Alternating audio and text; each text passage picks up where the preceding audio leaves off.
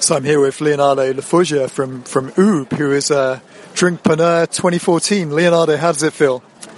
Feeling extremely excited, honored for the opportunity, and I think that's the completion of development work that we've done throughout the last 16 months, really, and it's been an amazing journey, and really thankful for the opportunity to be here today.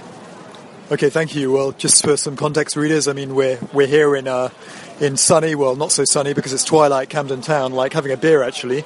But Drinkpreneur 2014, for some context, was organised by consultancy Zenith International. There were some top line guys there from Coke, and also Tesco chief soft drinks buyer David Beardmore.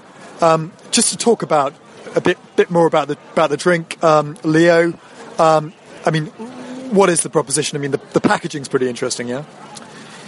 Yeah, the name of the range is Oob, and is a green tea based drink, which is basically consists of green tea extracts and superfruit juices, which are nested in popping pearls. Now the element of differentiation is definitely the pearls, and they are made of seaweed on the outside and a core of superfruit juice. The range is actually made of 3 drinks. The first one is an apple green tea with lychee pearls. The second one is a cranberry green tea with acai pearls. And last but not least, mango green tea with acerola pearls. Okay, so this is pretty interesting. I mean, actually, I went to a drinks fair late last year. I think it was like a Nougat Taste the Future, and some guys there, Dola, were prophesizing the death of like boba bubble tea. I mean, a couple of health scares in Germany, like worries about children maybe choking on tapioca pearls. I know that's different from what you do, but also there was a scare about how the bubbles were sourced from Vietnam. But I mean, have things come full circle now? Is Germany still a slightly toxic market, or is the UK just different? I mean, how's it working? I suppose the markets haven't really changed, and the potential to scare consumers with stories related to sourcing and to ingredients is still there. What has changed from our point of view is the sort of proposition we're able to bring to the market. Oob is 100% EU manufactured and is only made with European sourced ingredients. Our pearls are made in the European Union, and we don't actually use tapioca.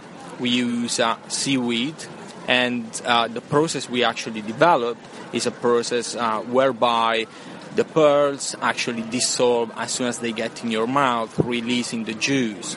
So all the scares that happen in Germany relating to choking or other problems with drinks with bits are completely addressed in the range that we're bringing to market. Okay, thanks for that. And so potentially could reconquer Germany as a market. And finally, Leo, the packaging's pretty interesting, isn't it? Explain that. Yeah, the packaging is pretty interesting because the way we try to approach the range is, first of all, we're not creating a bubble tea. We are creating a drink which contains the possibility of experiencing taste, flavor, and texture in an entirely new way.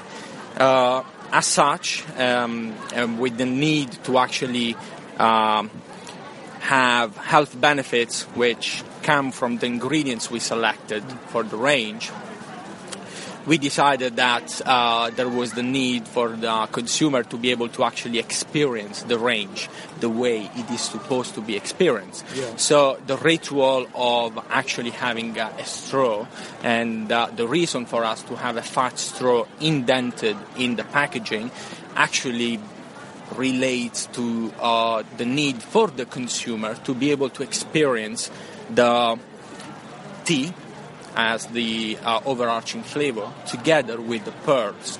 And that's where the magical combination actually lies, because you got the burst of flavor from the pearls and the combination of the tea. So we actually had to create a packaging which was functional to the use of our consumer. And then we happened to actually make it beautiful, because the idea behind it was to create something that was functional as a first requirement, but second, had to look differently based on what we're trying to do. If you look at the packaging we created and you look at it closely, it's basically two pearls or two spheres, one on top of each other, and was also built so to have an anthropomorphic look, and you could see a woman or a snowman or whatever you want to say in it. Yeah, sure. So it's really a combination of design and functionality that we've gone for, and I think that's was the result. Well, yeah, no, thanks. It sounds very technical. Well, a slightly less technical note. I think we'll leave it there, and Leo and I offer a beer. So, congratulations, Drinkpreneur 2014. Thank you. Good night. Thank you very much for the opportunity. You happy with that? Yeah, of course. Yeah. Sorry, I just stopped this.